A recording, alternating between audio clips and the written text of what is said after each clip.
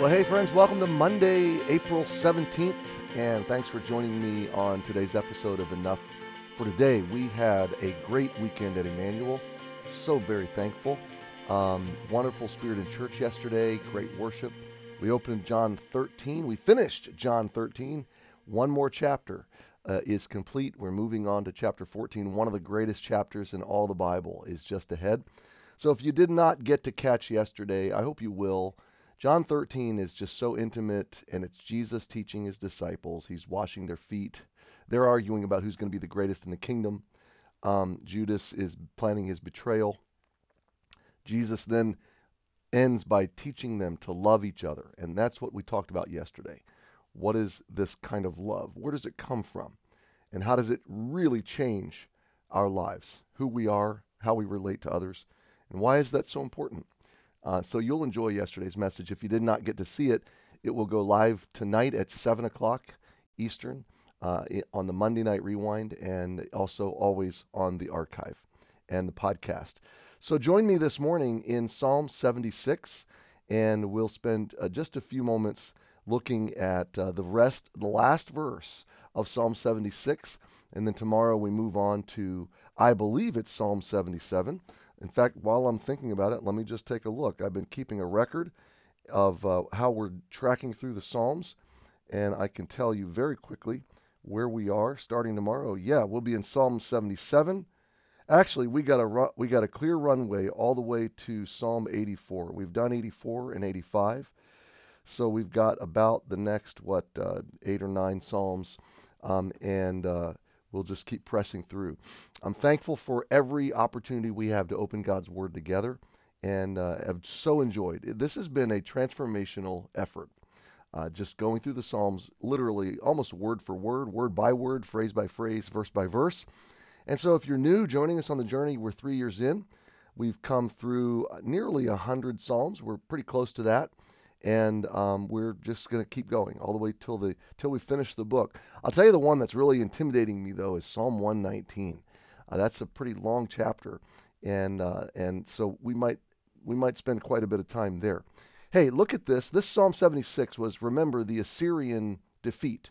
God swept in and wiped out 185,000 soldiers overnight under the command of the general Rabshakeh, I think was his name, and the king, Sennacherib, who had been just defying God.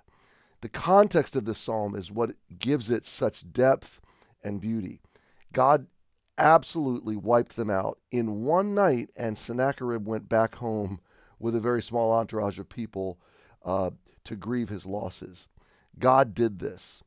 And it reminds us, Psalms like this remind us that while evil seems to be powerful and loud and raging and exceedingly wicked and only growing more so, and it is in the world around us, the world's getting worse and worse. It's plain to see. Our nation is getting worse and worse. That's plain to see. But God says there is a limit, and they'll only go so far.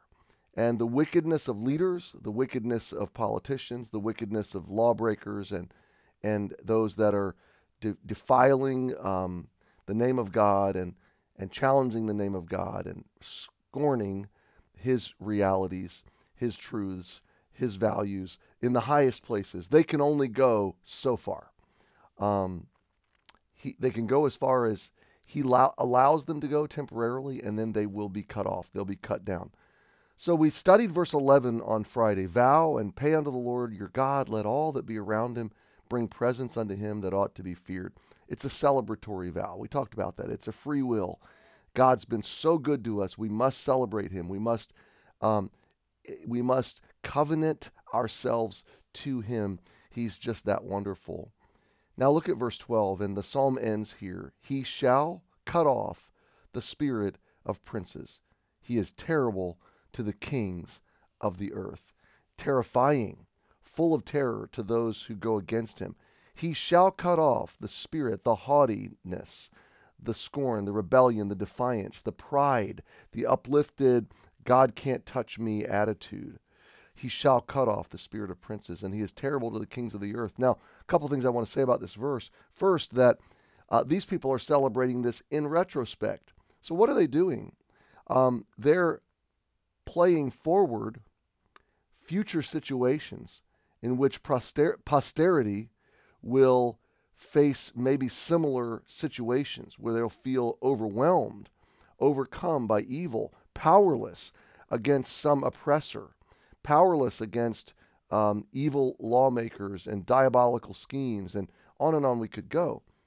And so they're saying, look, we're celebrating this moment of divine, miraculous intervention and victory, and this is who God is.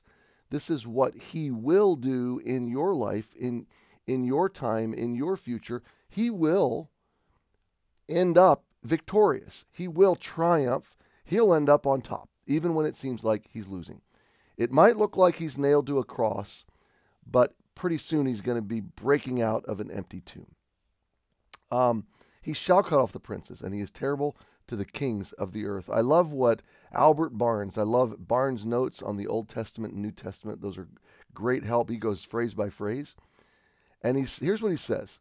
That is, he shall cut off the spirit of princes. He says he will cut them down and cut their pride down. He will break them down. He is terrible to the kings of the earth when they are arrayed against him. Here's what it means. And he has 6 things he says. Number 1, they are wholly under his control.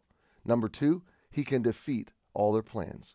Number 3, he can check them whenever he pleases. Number 4, he can and will make their plans, even their wrath, the means of promoting or carrying out his own good purposes. Number 5, he will allow them to proceed no further in their plans of evil than he can make subservient to the furtherance of his own. I love that. Number 6, he can cut down the most mighty of them at his pleasure and destroy them forever. So, my friend, we're on Monday now, it's a new week ahead of us, and like you this week, I'm going to hear the bad news and scroll the media stream and see how the world is melting down again and see the terrible things that happened this weekend, and more terrible things will happen this week across our country and across the world. And much of it will just be not the result of natural disasters or unfortunate situations. It will be the result of Satan. It'll be the result of outright rebellion against God and a culture that rejects him wholly. So what do we feel when we see these things? How do we respond? How do we frame our hearts? We remember that God lets this go only so far. It'll go only so far as he allows. He can change it in a moment, and through it, he is working exceptionally good outcomes. He is fulfilling his mighty, mysterious, eternal purposes. Jesus in John 13 said, I'm about to be glorified. God's about to be glorified. Together we are being glorified in each other. Well, why was he saying that? Because in a few hours he's going to be hanging on a cross. The disciples are going to be totally perplexed, and he wants them to think against the reality of their own eyes. He wants them to remember Jesus. He said this was glorifying. This is somehow going to result in the glory of God. So my friend, go out today and live in the glory of God. Live for the glory of God. Glorify him in your life. And know that whatever's unfolding in your situation or around you, it is on a road that leads to God's ultimate glory. So happy Monday, and I'll see you tomorrow.